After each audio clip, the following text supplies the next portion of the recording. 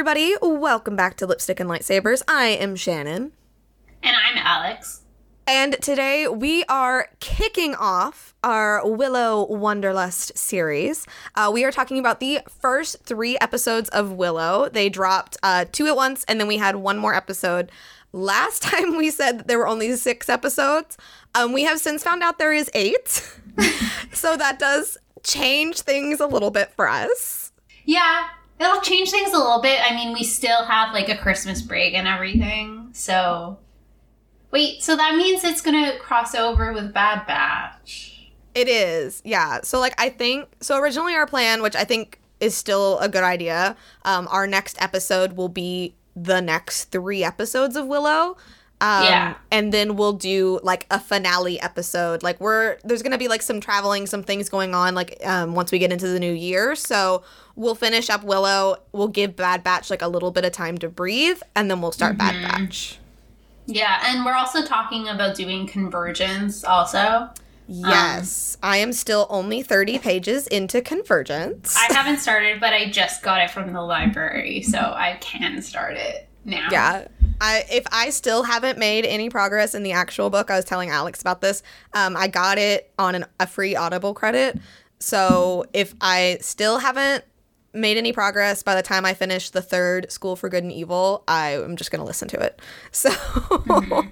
So to start off, I think we got to talk about the big thing first. So Guillermo del Toro's Pinocchio finally came out on Netflix, so we both watched it.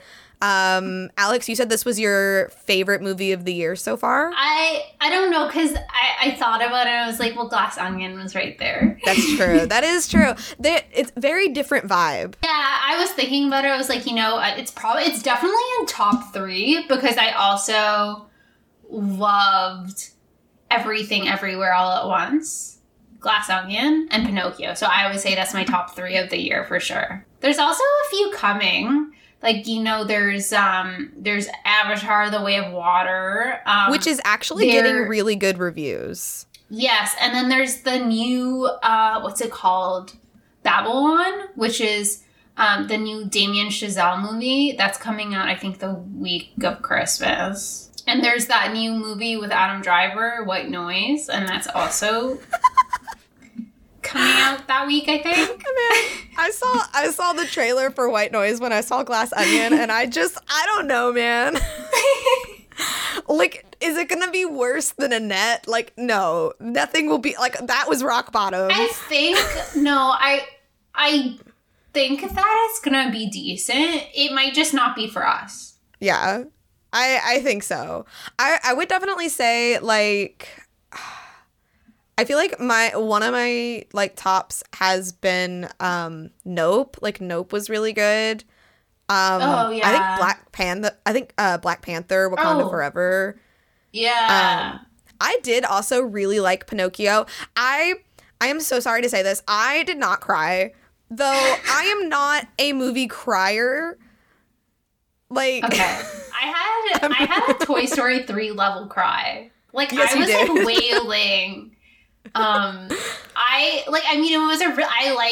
like those good movie cries when a movie really pulls at your emotions like that well. Not like in a manipulative way. Like, just, True. It was reminds very you genuine. that you're human. Yeah, and it was very genuine and sincere, and it, it tied up the movie really well. It had a simple plot, yet the characters were so real, and, like, the emotion was so real. Mm-hmm.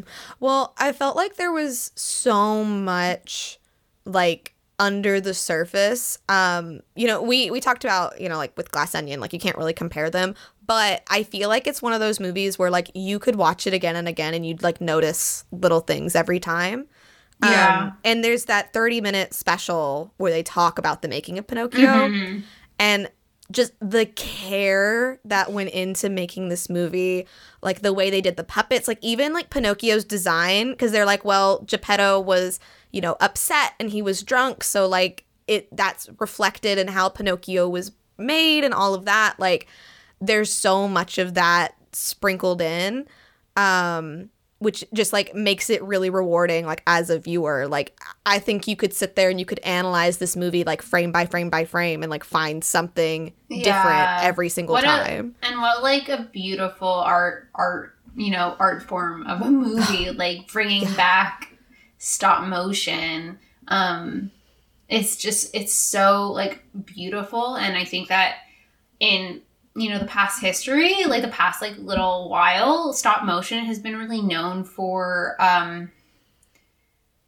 pushing the stigma of animation being for kids, because this movie was very much for adults, and I think that oftentimes we see this in the stop motion movies, especially that Laika makes, like Coraline and like those ones, Kubo and the Two Strings, and it's just like it's a labor of love. Like it's so tangible, like stop motion. I can't believe that it's still funded, like it's so expensive and it's beautiful, but and for studios, I can't believe that people are still funding them.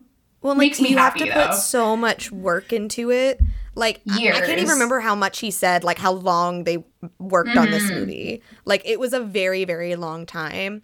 And honestly, like, telling the story of Pinocchio through stop motion makes so much sense because, like, they are puppets.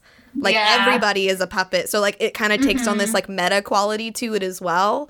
And, like, the way he played it and turned it into, like, a myth. Like, you had, like, these life and death spirits. He said it, like, during, like, both world wars. Like, and, like, the spirits, like, so, like, the spirits that played, like, life and death kind of reminded me of Book of Life. Do you know that movie? Which Guillermo del Toro actually produced that film. He didn't direct or write it, but he produced it. See, that makes sense. So he also worked on that. Yeah. Well, and, like, one of the things that, like, really stuck with me about the movie was... So, like, Geppetto, he is, like, a craftsman. He's a carpenter. And, like, he makes this, like, giant crucifix, like, with Jesus on it for a church. And there's, like, a scene where, like, Pinocchio is, like, saying, like, well, why do they love him, but they don't love me? Like, we're both made of wood. And I was like, whoa. That scene was so deep. I was like, what kind of religious trauma is this movie dealing with? I know, but, like, later, not to, like, give things away, but there's, like, a moment where Pinocchio is strung up like Jesus on the crucifix, Jesus, and I was like, whoa. Yeah. Like, what an interesting way to go about it. But yeah, no spoilers. Everyone should check this out. Like, if you have Netflix, it's really accessible. It's on Netflix. I kind of wish I saw it in theaters. Oh, 100%. And, like, it definitely follows all of the same beats that, like, but and yet it's still so unexpected. One thing I liked is that Del Toro said that the original villain from the text of Pinocchio was boring. And he said, no, we're not doing that. We're not doing that villain. We're rewriting a villain. And I thought that was interesting. And, like, him, making it his own.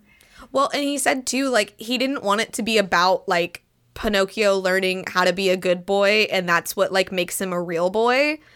Like, he wanted to play with it, like, we learn from Pinocchio, which was very interesting because, like, the scene where Pinocchio first wakes up to me was like a horror movie because it's like this creature who doesn't know anything throwing around like axes and knives and breaking things. I'm like, this is terrifying. It was very like Frankenstein monster kind of thing. Yes. Yeah. And like he doesn't have any morals. Like he doesn't know anything because he's like brand new. And so like that was interesting that like that was his intention to like really explore deeper, not just like, oh, Pinocchio learns right from wrong and now he's human. Like that's not what makes you human. And I loved Ewan McGregor playing Sebastian J. Cricket. He was really good. I watched the credits just so I could hear him sing. And he keeps trying to sing and he keeps getting cut off. Like, oh, it's so good. That was such a perfect casting choice. Yeah, he really brought the cricket alive. Like, he did. What good casting. I love that. But I won't spoil it. I highly recommend watching it plus the special because I think the whole story about who voices the monkey is very funny. Yes. And And unexpected. everyone should just watch the behind the scenes to see that. So there's also one more recommendation. So Alex, what were you watching recently? I've been watching Abbott Elementary, which I know I'm pretty late to. It's on season 2 now, and I'm watching season 1. I think it's really funny. It has really, really smart writing, and I think about Shannon every time I watch it because she's a teacher, and I just like think, oh, like this is kind of like a story that she told me about a kid, you know? Because like, yeah, and like I haven't started Abbott Elementary, but like from what Alex has said, like I do, like I knew I would like it, but like I definitely want to like try to give it a go. Because like there's something about like the kids that like you just don't understand until you're like in it, and you're like, what are these kids doing? You know? So like I'm interested to see that shared experience. So as far as news goes, we got the trailer for Jedi Survivor. Yeah, and it was all gameplay. Cal Kestis is a full-grown man. Yeah, that's a man. That's a man. That's a man. And was that Seer too? Like, yeah. I have so many questions. Namely, there's going to be so much trauma. Star Wars for this era does not know how to not talk about trauma. And we also, we also got the cover of the book Battle Scars. And Mirren is on the cover, so that's good. Well, because I think the big question, like, leading into the game is, like, what happened, right? Because, Yeah. like, at the end of Fallen Order, it was, like, very obvious that, like, they'd kind of made this newfound family. They were going to be going and, searching out, like, Force users and protecting them. And then seeing this, like, that very obviously something happened. So, and I think the book is to prepare us for where these characters are at in this game, because they clearly some shit has gone down. Yeah, I think it's interesting that they only showed us gameplay. I feel like they're, keeping their cards to themselves. Oh, but they did show, okay, so they showed a lot of different lightsabers, because that is the thing about, like, Cal Kestis and, like, the gameplay, because you get to kind of, like, craft your own lightsaber. There is no, like, one lightsaber. So there's a scene where he ignites a blue saber that has a cross guard, a lot like Kylo's. And It Alex, looks do you remember the line he said when he did that? Hope survives, right? Hope survives. Like, Yeah, come and on. all the Reylos, I will say, like, on Twitter, all the Reylos caught on to that immediately. Yeah. Hope survives. No, listen, like, we're going to be talking about Willow. Listen, Ben Solo is alive. Let me just put on my tinfoil hat for a second. Like, there's a line from, like, about Mad Mardigan, and I'm like, that is the most Ben Solo thing that you just ever put in my face right now. Like, Man, I'm so excited for us to talk about Willow. yeah. I mean, like, let's get into it. We have, like, one more thing. Taylor Swift is writing and directing a movie. Yeah, for Searchlight Pictures. Yes. So that's the same studio that did The Shape of Water. Like, wow. And she's very inspired by Guillermo del Toro. Well, not only that, is they've been talking and they're buddies. Yeah. And so, like, Guillermo gave her the book that he used as reference while working on Pan's Labyrinth. Like, he was reading that to, be inspired for Pan's Labyrinth. So, like, I'm like, wow. So, like, fairy tale? I'm thinking, like, Eldridge fairy tale vibes. I like, ethereal. love that. Yes.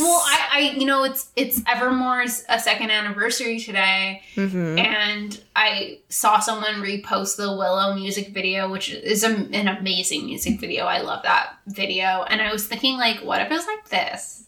Yeah.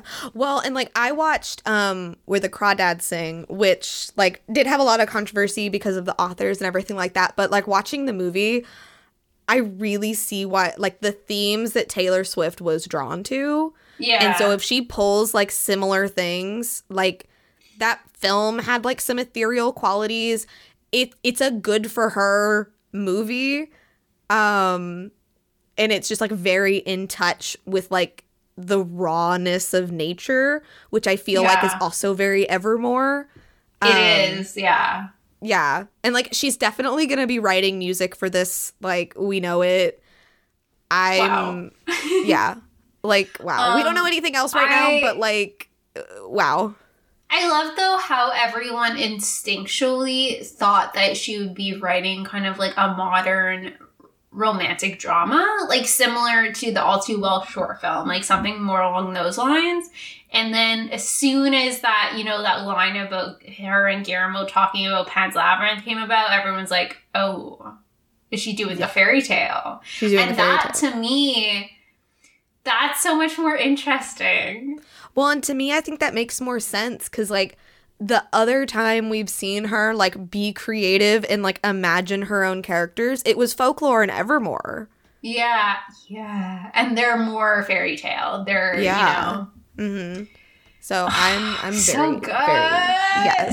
Yes, we are being fed. We are finally getting what we deserve. I mean, it might be, it'll be years before this movie happens because she's Doesn't going on a world tour. We're gonna be taking, you know, our little trip from the old folks' home to go see Taylor Swift's movie in theaters. So,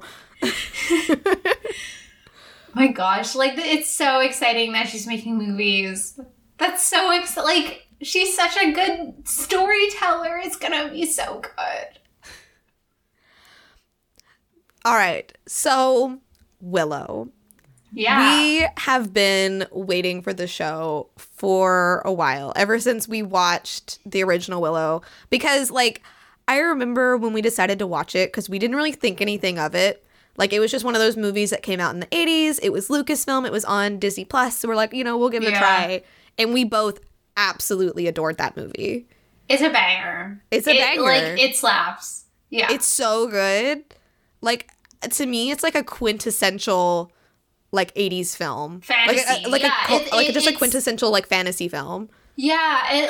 You know, for me, like, it feels very, like, Princess Bride. Yes. Like that, with the creatures. Which and just, Disney like, Plus does recommend when you after watch you Willow. watch Willow. Yeah, it does recommend Princess Bride.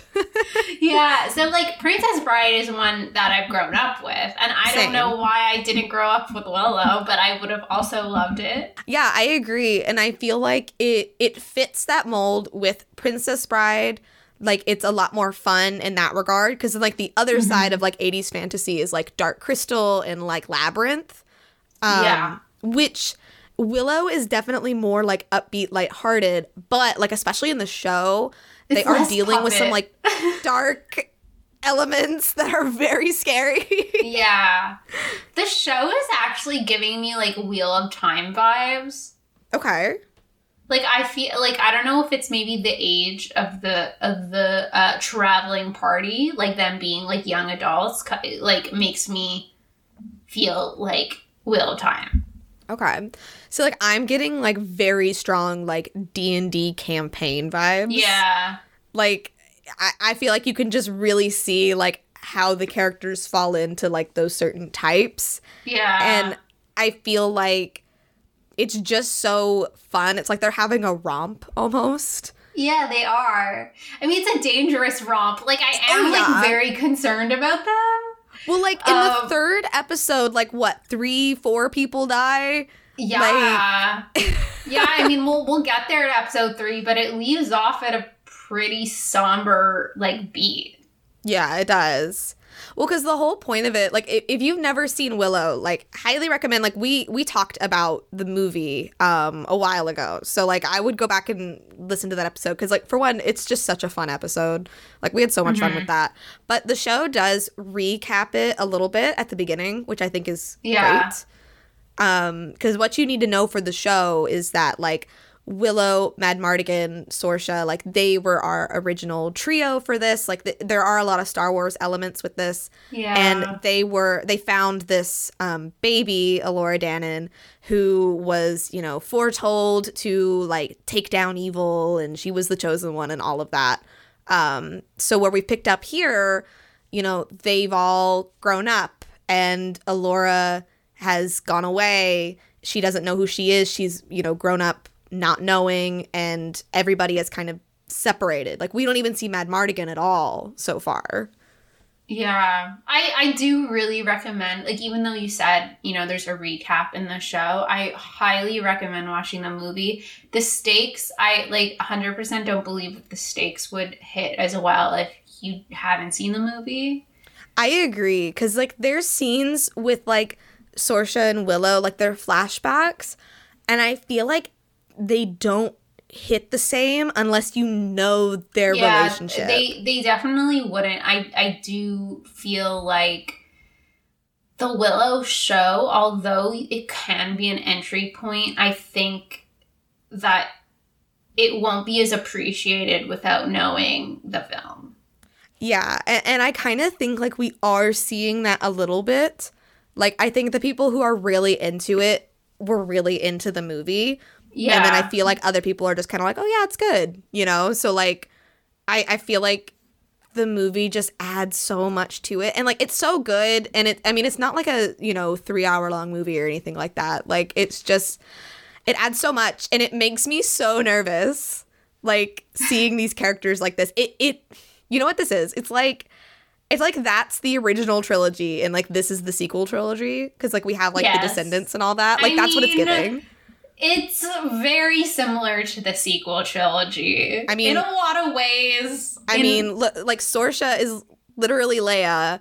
Yeah. Willow is literally Luke Skywalker, which means Madmartigan is literally Han, which I would argue was always the case. Yeah. Well, I guess we should get into it. Yeah. Okay, so our 3 episodes, so they're called The Gales, The High Aldwin, and The Battle of the Slaughtered Lamb. See, I didn't even know that. I didn't know the titles. Those are very interesting. Yes. So I love that the way every episode opens is like a book opens, and it says a chapter. So, like, in the first episode, it starts with the prologue, and that's the recap. And then it's chapter 1, The Gales, which is... Mm-hmm.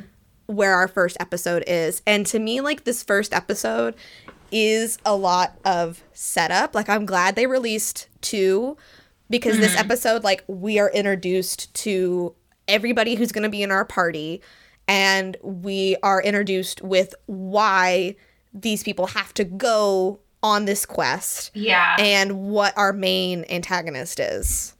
I will say, though, it was a very strong first episode. Yes. It had me, like, just so invested in where it was going with all the characters. The characters are very likable. Yes. I love everyone, and I feel like this world feels so lived in, so all the characters feel very tangible. Yeah. So I guess let's start off with, so we're in the kingdom of Tir Asleen. There's 2 specific places mentioned. So, like, this is fantasy, so it's a little bit different. We've got the kingdom of Tir Asleen, and they are working on allying themselves with the kingdom of Galadorn.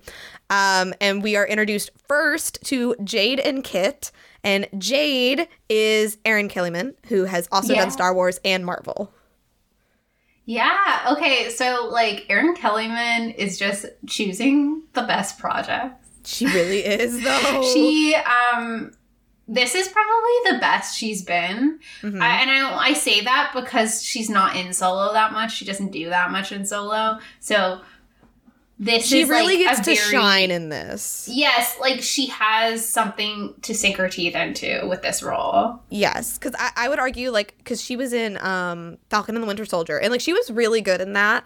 But she was largely, like, a catalyst or, like, a foil. Yeah. Whereas in this, like, she is a main character. She has, like, specific wants and goals and desires, and she is really showcasing her skills. Mm-hmm. Like, 100%. She doesn't feel like a catalyst at all in this show. Yes. And let me just say, so, like, this isn't really a spoiler, although, like, we probably will get into some spoilers since we're talking about 3 episodes. This show really said, like, let the characters be gay.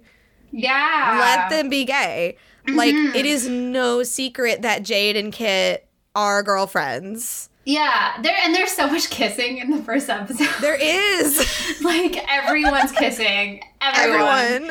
But yeah, like, what a breath of fresh air to see Lucasfilm have a queer couple, but not only, but like having them, like you said, this world is so lived in, like this relationship is already long established, and it feels like very lived in. It feels like it's not new. We're not getting, you know, like a coming out journey kind of story from either of these characters. Like, they both know who they are, and it's nice to see that from Lucasfilm, because Lucasfilm, there's no lesbians in Star Wars except in the books. In the books. Well, yes. And the one kiss that they edited out for China. Do we count that? No. I don't know. No, well, and like in this, so Kit is engaged to be married to a prince named Graydon, who is an actor. I can't think of his name. He's from Spider-Man. Tony Revoloni? I don't know. He plays Flash in Spider-Man. But he's also in that really good Wes Anderson movie, the hotel one. Oh, the Grand Budapest. Yeah, Hotel. well, he's also in Servant, which is an M. Night Shyamalan show on Apple TV. It's so good. Okay, so he's been doing a lot. He has been. So like she's engaged to be married to him. And I really love that, like, it's not even, there's no jealousy thing, because, like, Jade and Kit know that, like, this marriage doesn't mean anything. Convenience. Yeah, like he, and he even says to her that, like, he thinks that marriage should be between two people who are in love, like, romantically. Yeah. And he's not in a relationship, but I guess, you know, I would picture if they were to get married, you know, they would have relationships outside the marriage, and the marriage would just be like on paper, you know.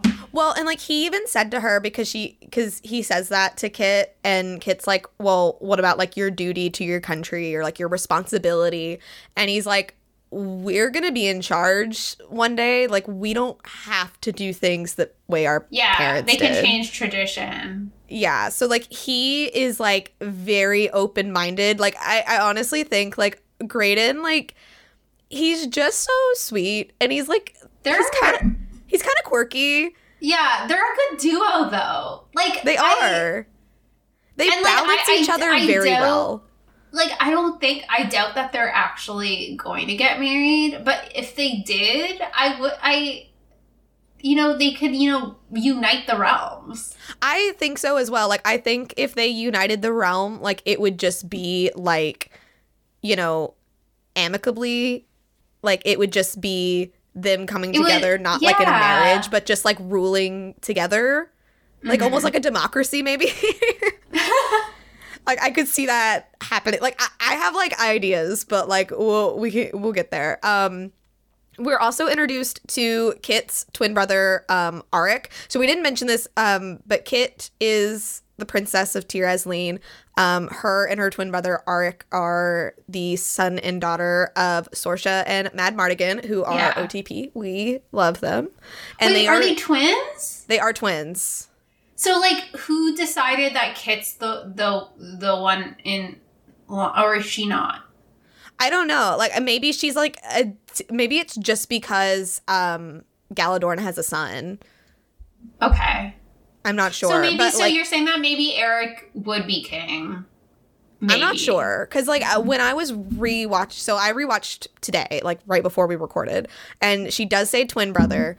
And they do say that Kit and Graydon will be married to unite the realm until, like, the rightful empress, Elora Danan, comes back or whatever. So I kind of think, like, I think Kit is the heir and Eric is the spare. And part of me thinks that's just because Eric is a dumbass. He is. Like, they Sorsha are their parents. Yeah, like, Sorsha from when they were, like, toddlers probably already decided Kit was the heir. Yeah, I think, well, and I think, too, wasn't Sorsha's, like, because I think her kingdom, like, Tir Asleen, I think it is, like, a queendom. I think it always was. Yeah, because her mom was evil and the ruler. So it might just be that it passes to the female heir. Okay. I don't know. It's been a minute since we've seen the movie. But no, like Arik he's a fuckboy and he's a dumbass. There's no other way for me to say this. I'm so sorry, really family friendly. And he's like kind of not in the show. Well, he gets kidnapped, so... Yes. So I don't really know. I mean, I'm indifferent on him. I think he's really funny. He reminds me a lot of Mad Mardigan, but so does Kit. Like, Kit, so far, is like a perfect blend of her parents, and, like, we don't really know with Arik. But, like, when he's introduced, like, he's dallying with a kitchen maid, and, like, he doesn't even know her name. He calls her Dove. He calls her Dove because, like, he doesn't know what her name is. Yeah. And then, like, when she confronts him, he's like, well, what if I do commit? And he, like, in air quotes, marries her, like, gives her a bracelet. She's like, but I don't have anything to give you. And he's like, that's okay. You can just look at me just like that and we'll know. Yeah. And I'm like, oh my God. Yeah, and, like, it's kind of, you know, poked fun at later because, you know, Dove is telling people that it's true love and everyone's kind of rolling their eyes and being like, yeah, sure. Like, we've seen Eric do this before. Like, he's a fuckboy. Because she is, like, she believes in Eric so much that she sneaks to, like, go save him after he's kidnapped. I will be honest, and I don't think Eric is evil in any way. But no, I think he's just stupid. Anna. She gives giving Anna. Yeah.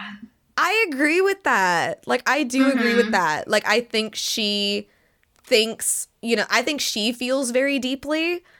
And yes, I think it's going to be revealed that Arik is he just doesn't. And I don't think it's because he's evil or, you know, a terrible person or anything. I just think it's not that deep for him. He's not like Hans. Like, I don't think he's going to end up being evil like that. But I do think that there's going to be that arc for Dove specifically. Like, I think she's going to go on that similar Anna arc. And, you know, I mean, do we want to say who we ship her with? So the other ship is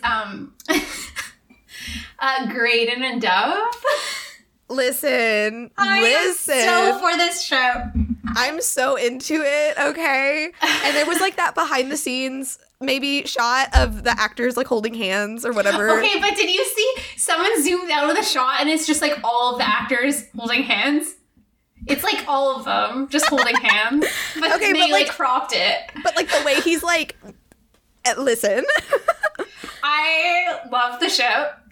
Yes. So anyway, so I think that Graydon is going to be her Kristoff. I think so, too. I think she is going to find out, like, what true love really feels like. Because he, like, really cares about her, like, as a person. Yeah. And I like how you called Graydon, like, quiet and odd. And I think that, like, I would also call Kristoff odd. Yeah. Well, like, he like, just has this, like, weird thing. Because, like, if we're, like, talking about D&D, like, he's, like, our researcher type of guy. Like, and he's, like, the linguistics person. Like, he knows different languages. Yes, he knows different languages. He knows more about, like, treaties and, like, things like that. Like, he's got, like, more of that, like, head for politics or whatever. Yeah. And it's just, like, he's, like, an introvert. Like, yeah. Is he a Virgo? No, he's too laid back to be a Virgo. No, he's not uptight enough. He's very way too laid back. But he is definitely an introvert.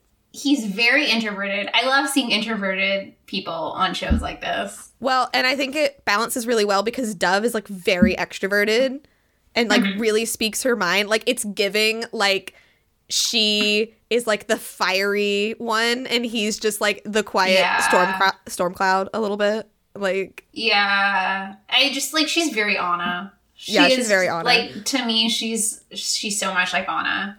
Well, and, like, it makes sense, too, because, like, Kit cannot stand her. And we'll talk a little bit more about why, because I think it goes a little bit deeper. But they are very similar. And I think they just, like, really butt heads because they are so similar. So the last member of our party, because Eric isn't in our party. We're going to talk about that in a second. But it's a man named Borman. We meet him in the dungeons. Like, Sorsha is talking to him.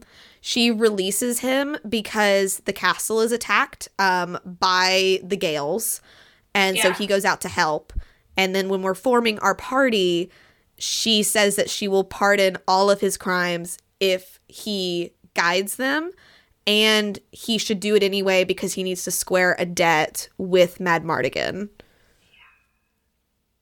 I really like Borman. I do too. He says that he was the squire to Madmartigan. And I think the mystery behind Madmartigan going missing is such a good way to, like, write the show. Yes. And it's very, like, where is Luke Skywalker kind of thing. It is. It is very much. And I realized that Val Kilmer's role, if he is going to be in this show, is going to have to be small because of his health issues. Mm-hmm.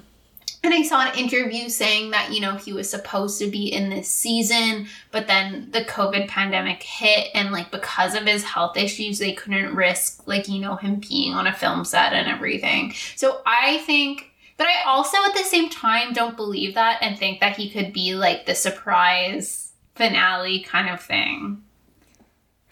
I think that if they had to, like, rewrite because he wasn't able to be in it, I think what they did with this was so ingenious because Madmartigan being missing is, like, a big deal because, like, him and Sorsha were, like, so in love. Like, he was part of our, like, trio, so, like, him not being there is very strange.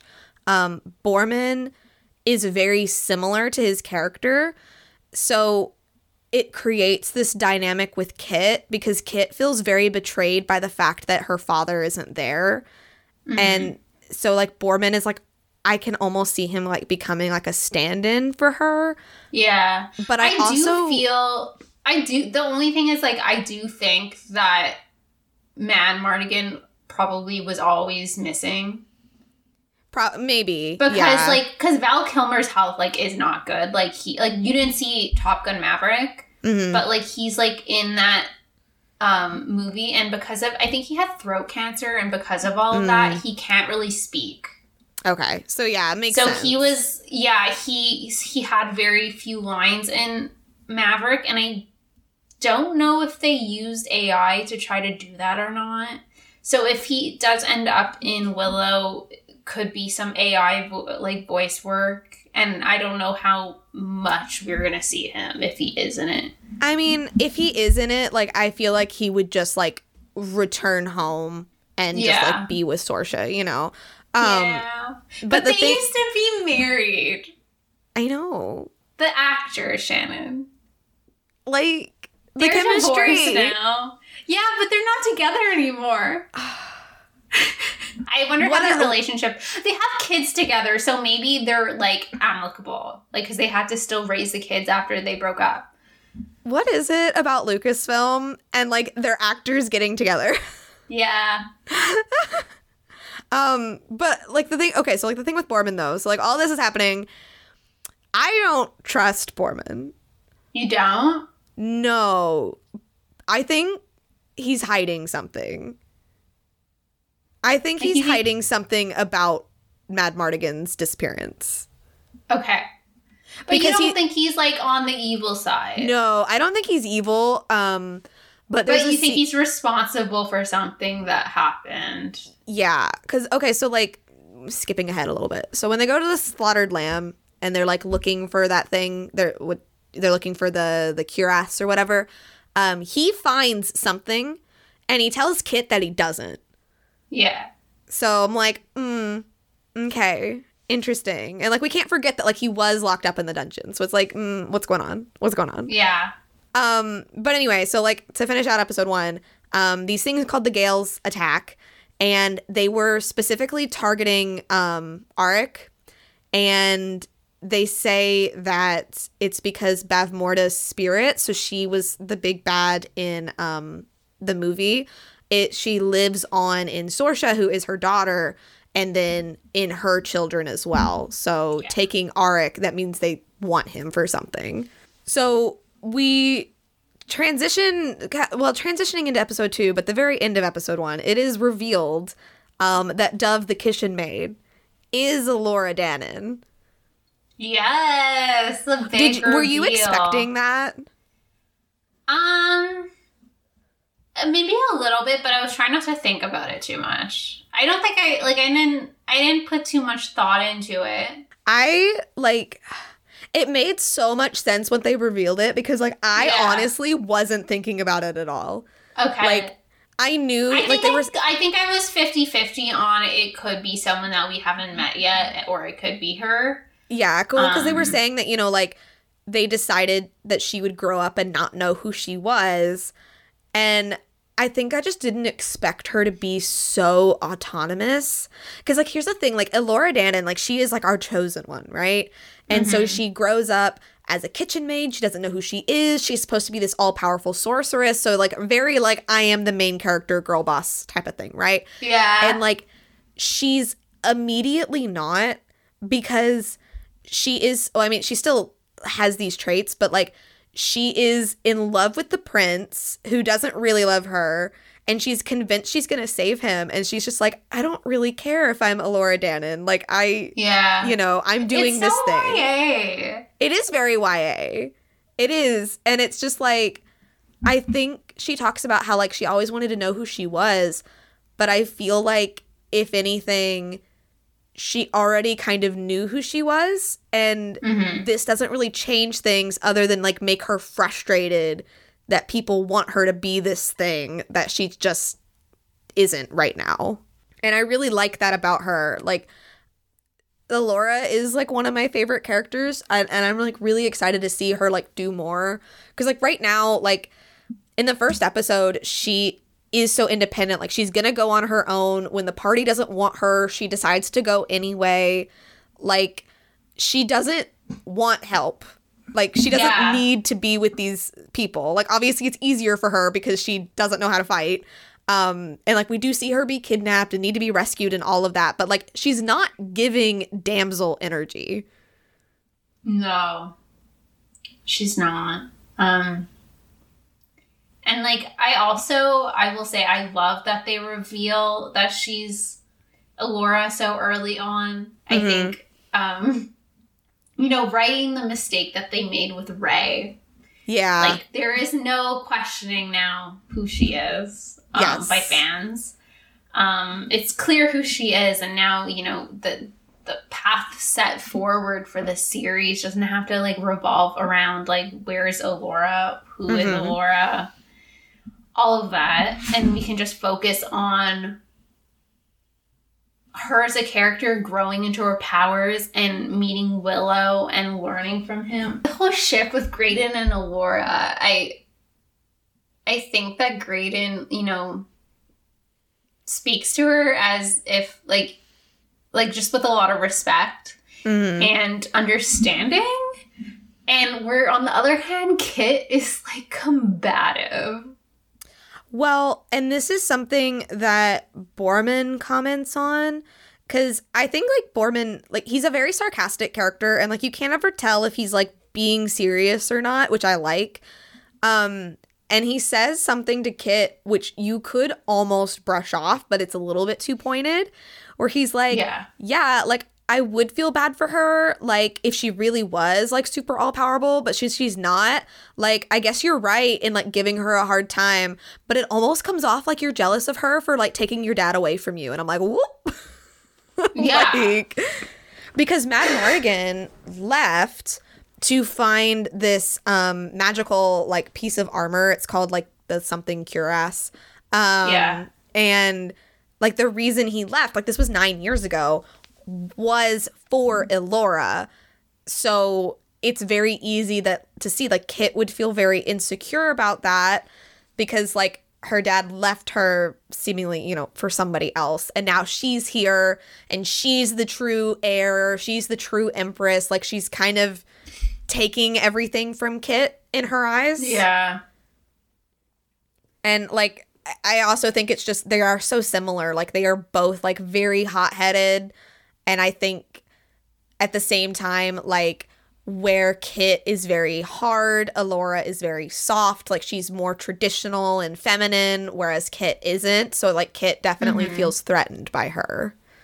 Yeah, and I think, like, there's a lot of inner turmoil going on with Kit because her and Jade are also fighting. Yeah. Well, I think she feels abandoned by everybody.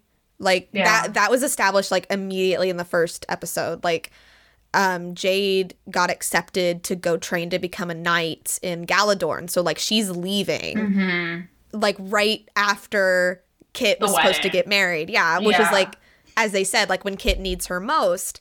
And then, like, her brother is gone, her father is gone, and then it all just culminates in it being for Elora Danan. So I think she's just throwing all of her frustration at what she has decided, like, is the root of the problem.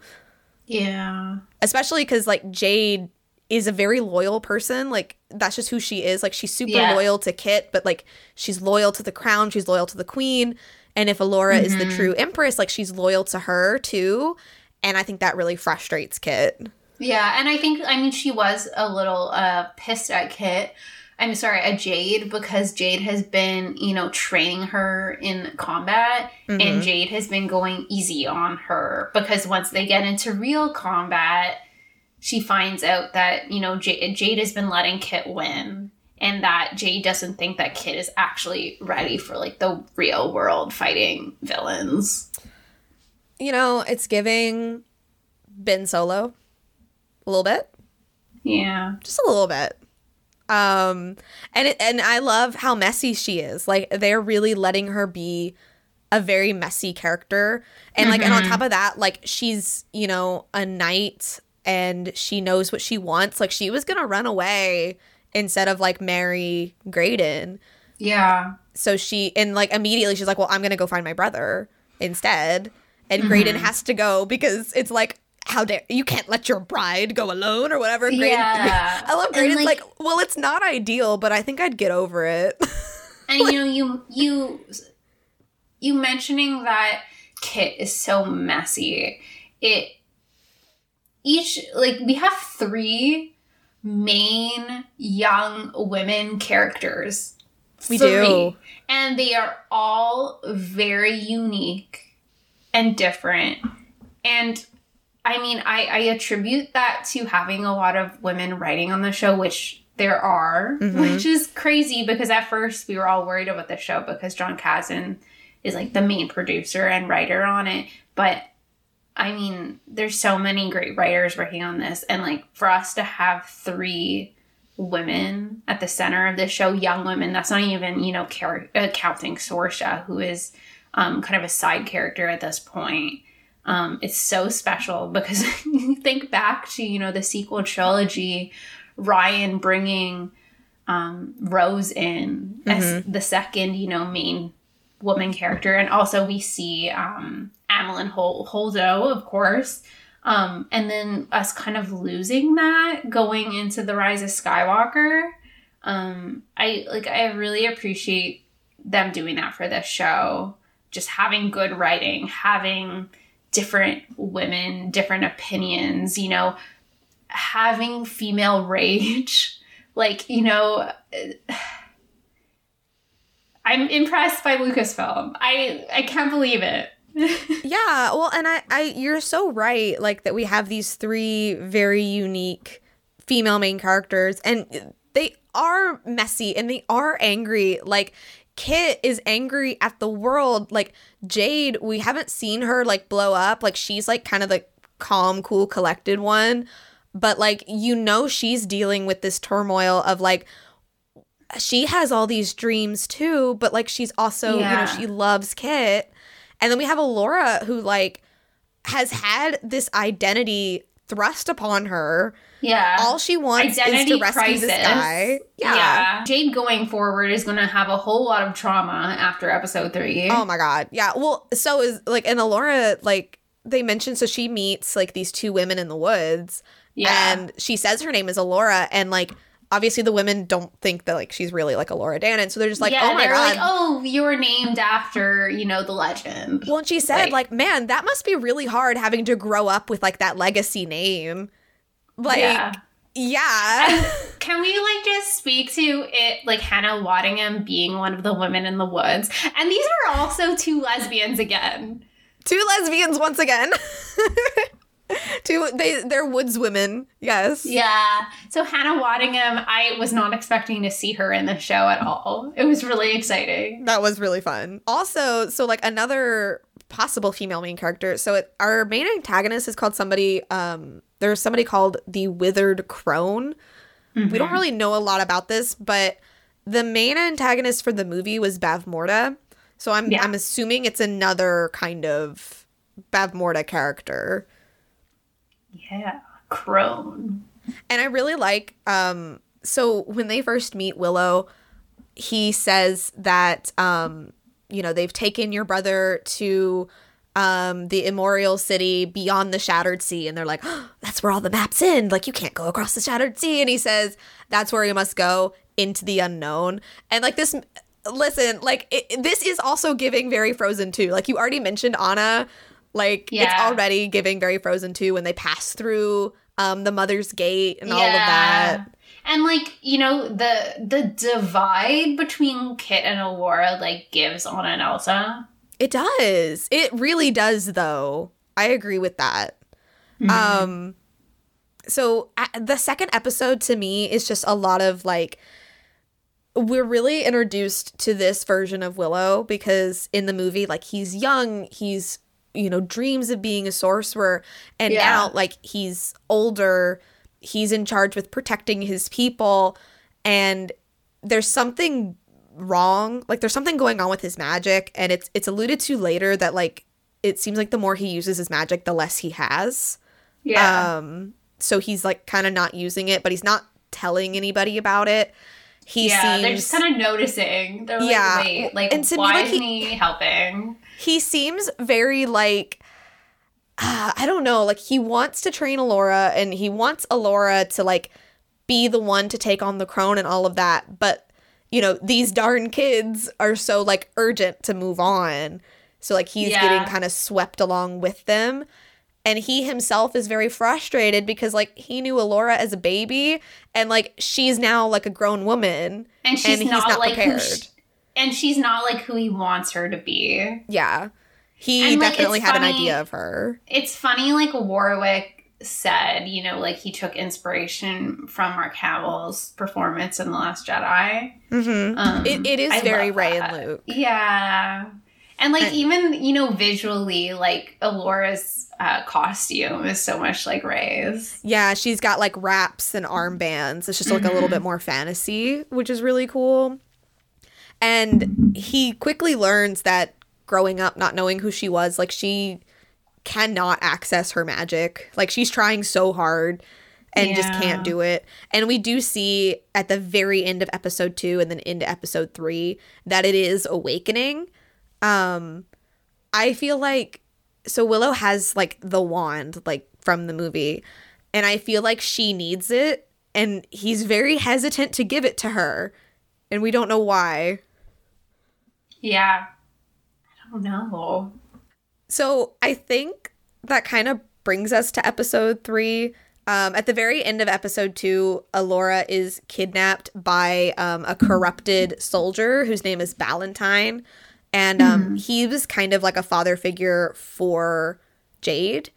Yeah. And so it's really sad, like, when they find out that, like, he's the one who's taken her, and they can see immediately that, like, something is wrong with him. He's not okay, Yeah, from fighting with the Gales, one of them touched him, and it infected him with this, like, darkness and this magic. Yeah.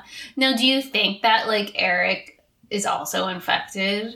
Well, that's the question that, like, Kit is asking, right? Like, because Kit is very concerned that, like, they're running out of time, and, like, what if he is infected as well? I don't know. Like, it's been so, like, radio silent for anything with Eric. Like, we don't get any flashes to him or the crone or anything, so, like, it's so mysterious. I tend to think that he's not, because I think that the people who took him will use him as bargaining to get Allura. That's a very good point. So I think that he's safe. And they'll want to trade. That. Yeah. Well, if he is infected, it would be, again to like control him to lure her. But like I think he's definitely bait for Alora. Oh my gosh, the show's gonna get so good. I know. It's gonna get so tropey. Well, and like, can I just say, so like there's a big like section in episode 3 where so like they split up and Kit goes with Borman because Borman knew her father. They're learning about like the quest that he went on for the Cuirass and all of that. Yeah. And I really love, there's this flashback, or I can't remember, but for somehow, you know, there's this question if Madmartigan is dead, and Willow tells Sorsha, death wouldn't keep Mads from you, only delay him a bit, which again, like, no grave will hold me down. I'll call home to her. I love that line. It was probably my favorite moment of the show. It's just like Lucasfilm doing what they do best. Yes. Like Lucasfilm, it's giving Star Wars, it's giving Strange Magic, like it's giving George Lucas. I hope George is enjoying this. I hope so too. I really hope so. I really hope he's watching and he's enjoying it and he hasn't written off Lucasfilm forever because of The Rise of Skywalker. Yeah. I truly think, like, I don't know if we'll ever find out, but if someone were to interview George about, like, Lucasfilm taking over after him, like, what his favorite project is, I probably think he would say Willow because of, you know, like, he's always talked about, like, how much fairy tales mean to him and a happy ending and hope and, like, you know, like, romance and, like, all of that being happy. And I think that, like, Andor is a great show, but George himself would be, like, depressed about it. Exactly. Yeah. Like, Andor is a great show, and, like, you know, Clone Wars and, like, all of that. But you're right. Like, he loves that good, happy fairy tale, and, like, that is what Willow is. Like, it is that classic, you know, love triumphing over evil and all of that, which is definitely all George's over Willow. Thing. Yeah. Ugh. Well, okay, so can I just like take a second to talk about these were-rats? Just like, yeah, I'm obsessed with them. Okay, like I'm obsessed. Yeah. Like Kit and Borman get to what was supposed to be the Slaughtered Lamb Inn, which is not. And Borman is looking for, he's like, oh, we hid a secret or blah, blah, blah. And yeah, it's like, watch out for the were-rats. And she's like, the what? And he's like, it's literally what it sounds like. I don't know what to tell you. And they're like werewolf rats. And if they bite you, you become a were-rat. And I'm obsessed with that. But this is also where we have the scene where Borman finds what he was looking for, and he does not tell Kit. He doesn't say anything. He doesn't say anything. And I just feel like he knows more than he's letting on about where Madmartigan is or what happened. Mm-hmm. I think he thinks Madmartigan is dead, and I think maybe he thinks he's responsible for it. Yeah, but I wonder why that keeps, like, you know, him from saying he found anything. I know, right? Like, it's a big question. And then, of course, the other side of this episode, I feel like we get a lot of, like, Alora, like, finally accepting that she is Alora Dannon in this episode. Mm-hmm. And, like, two people die, like, for her, because they believe in her. And we even have Graydon telling her, I mean, this was in the second episode, that, you know, everybody except for her can see how extraordinary she is. And I think that's why, like, her magic hasn't been working, because, like, she doesn't believe in herself. Yeah. And I think she's, Graydon. Like, slowly starting to. Yeah. Graydon already, like, believes in her, and, like, she doesn't quite yet. So there's a couple of things at the end of this episode. One of the things is that Willow reveals that, because Willow's been having visions ever since they found him, he reveals that for the world to survive, like, he keeps seeing this, like, final battle, like, Alora is going to die. Yeah. Oh my gosh.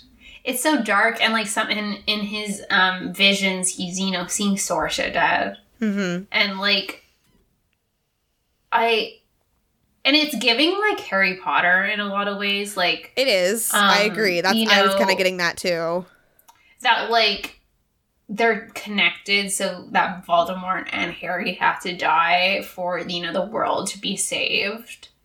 And I think the prophecy is going to come true. I think Elora is going to die but be reborn. Yeah. And that is like a wound that like Lucasfilm needs to heal, and I feel like Lucasfilm has done in the past, but I feel like they definitely need to show this. And like Willow even says, like, no matter what I do, she always dies. So like I think hiding her away, the Vision didn't change. Trying to train her, the Vision didn't change. Like, he doesn't like know what to do. It's like Sleeping Beauty, you know, like they hid her away in the woods until her 16th birthday, but it still happened anyways. Mm-hmm. And I think like what's gonna happen is like he's just gonna have to like trust Elora to like make her own decisions. Like I wonder if he's like, I'm sure this vision is gonna get shared somehow, but I wonder like how that's gonna come about and like what Elora's reaction is going to be to this. Definitely. So the other major thing that happens is Jade killing her father figure. Yes, and that's the trauma I was talking about going into the next episodes. Jade living with that. And I know it was like a mercy kill. Like he, you know, asked for it because he was so corrupted by that magic and he was dying. He literally, by the end, he looked like a corpse. Yeah. Well, and I think, like, so he gets snapped out of it because Willow, like, performs a spell because his friend was killed. And so it kind of snaps him out of it. But I don't think it had cured him. I think, like, he was either dying or the spirit that was, like, possessing him was, like, going to come back over him. So, like, she had to kill him. Yeah. But, like... Well, I think that, like, dark magic was deteriorating the host, like, very slowly. Like, he wouldn't... His body probably couldn't survive even if, like, the magic wasn't there. Mm-hmm. So, like, now this is something that Jade is going to have to deal with. Because, like, this man, like, believed in her. And, like, he told her, like, as he was dying, like, he's so proud of her. And, like, she has to see this through and all of this. Like, I think she's really going to be dealing with that. And part of me wonders if Kit is equipped to, like, be with Jade through this. Yeah. Like, be the supportive girlfriend. Like, I agree with you. I don't think that she's worked through her, you know, problems and her, I guess, like, it's about me. Like, I'm the princess. Yes. Kind of thing. Yes. And, like, we're already seeing, like, some, you know, like, them butting heads, Jade and Kit. And I do think, like, the show's going to end with them, like, being together. But I think that they're going to go through a lot to be happy together. Yeah, like, I think they are, like, each other's endgame. But I could see them, like, breaking up and, like, going separate ways and then coming back together. Like, I don't want to say that Kit is, like, selfish, but I do think, like, being the princess, like, it's just kind of inherent. Like, you know, it's all about me. Worldview. Like, it's a very, like, closed-minded worldview. She's been in a castle her entire life. Like, she hasn't really lived outside of that. Yeah, well, and, like, what also gives me, like, this thought of her not being equipped is, like, her reaction to finding out that Jade is, like, you know, Jade's dream of becoming knight is coming true, but it means that she has to leave Kit. And Kit only sees it as, you're leaving me when I need you most. Yeah. You know? Instead of supporting... Well, she does come around, but it's only because I'm going to run away. Yeah. Well, and, like... not Borman, Ballantyne did say, you know, like, if she's truly your friend, like, she will understand. And I do think she is truly her friend. I just think emotionally she's not there to like And like you could say the same thing about Aurora not emotionally being there with like her romance with Eric. Like they're so like you said, like Aurora and Kit are so alike. Yes. I think emotionally they both have a lot of growing to do, and we're gonna see that through the show. I certainly hope so. Like that's something I'm so excited for. I think what this show does so well is its characters. Like we've spent the entire time like really just talking about characters because that's what it's all about. Like, yes, there is this plot where they're gonna save Eric. You know, we've got the evil like crone and blah blah blah. But like, this is about like Willow seeing that Elora is not who we thought she would be, and her still having a lot of growing up to do, and Kit dealing with this sense of abandonment and loneliness, and Jade trying to juggle, you know, her love for Kit, but then also like her dreams. And I really love that. Yeah. I think this show is about growing up, about these characters growing into themselves. Like Elora, for me, I think is really going on like a heroine's journey of like finding it within. Yes. Like finding that piece of herself inside herself, like, you know, like Elsa. Yeah. And I definitely see that going, like her realizing that like her love for Eric isn't that true love that she thought it was. And I don't see it as like a really, like, I don't see it as like a bad thing. Like I don't see her like resenting Eric or hating him or him like being bad. I think it's just she's gonna realize that like it was just a fling, like it just was, and like the feelings that she felt were like very real in the moment, but like they weren't these like deep, real like, true love feelings. Yeah, they weren't like, they were surface level. Yes. And I think that, like you said, there's going to be no resentment there. Yeah.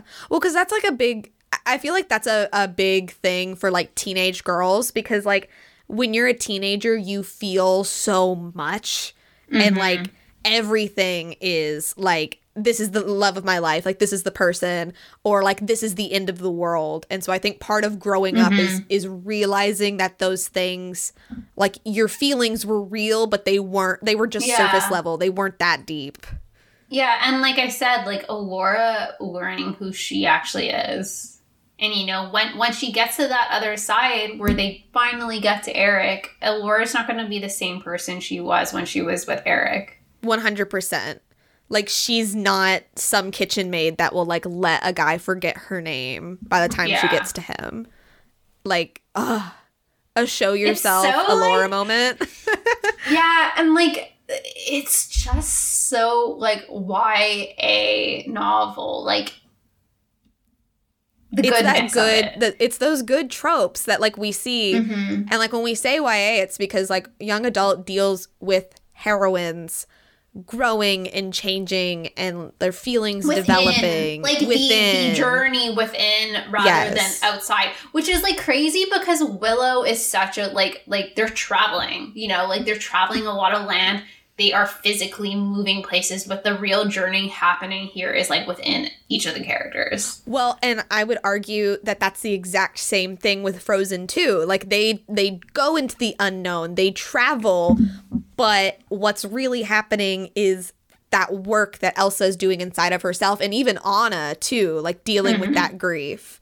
And it's just shown visually for us as an audience by them like physically traveling. And like you say, grief, and like that's what we're going to see from Jade next episode, probably, I would think. Yeah, absolutely. So a couple more things. Well, there's two major things that we end off on.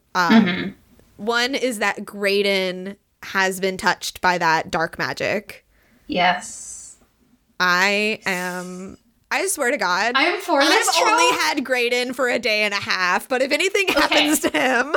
he's going to be okay, but Shannon, this trope, like, this is going to be good stuff. Okay. I just had a thought. Are you ready? Okay, so, like, when Elora was, like, helping them fight those guards, she touched one of them who was corrupt, and it hurt him.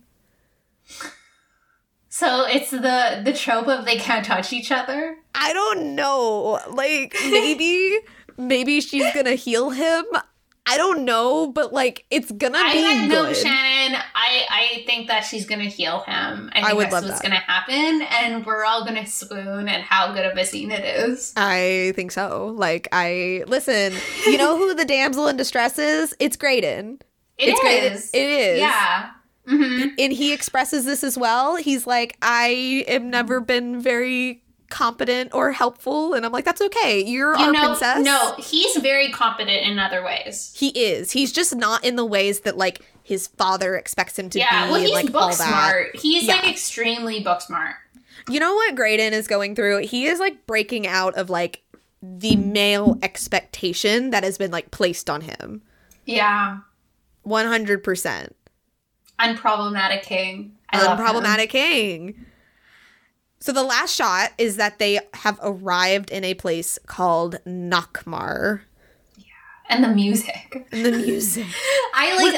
The music is so rock and roll. Like we didn't even talk about this. I love the music in Willow. Yeah. It is so good cuz like it's a fairy tale, and it's like very fairy tale elements, but they use like modern language and they use modern music.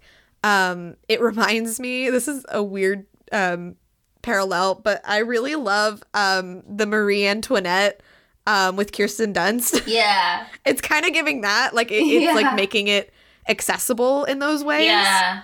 Though they're doing like the more like modern kind of music, they're just doing it like into the credits. Yes. Not so much like in the episode. But the score is really, really good. The score is very, very good. So yeah, I am absolutely adoring this show so far. Like it was really good the second time around. I don't have any criticism.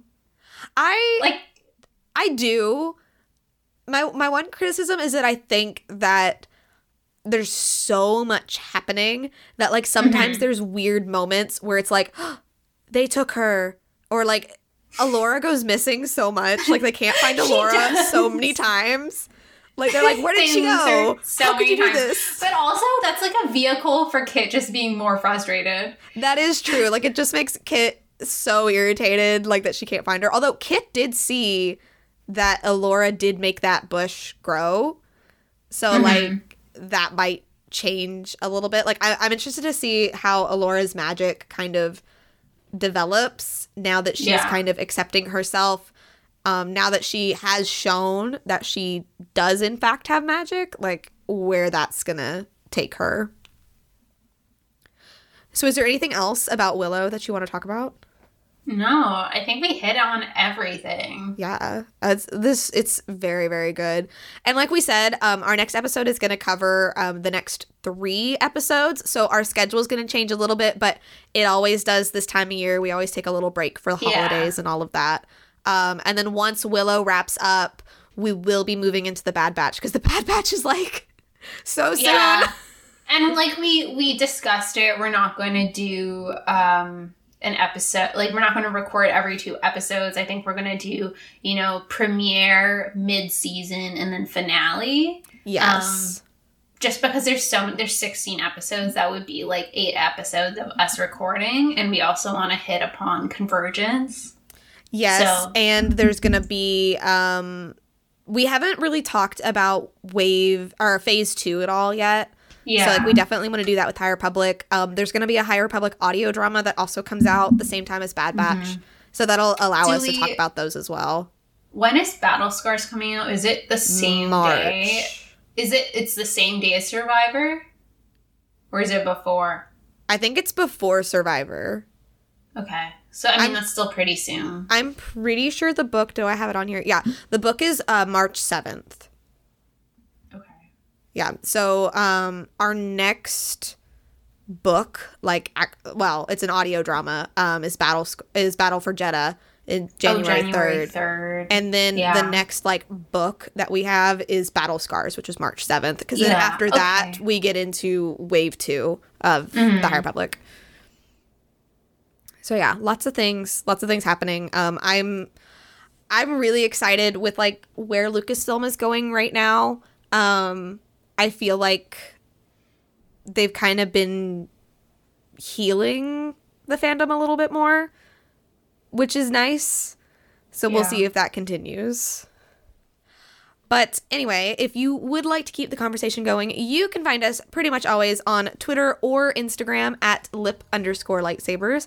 I am at McCarter Shannon, and Alex is at Alex Leonis. And we will see you guys next time. Bye. Bye.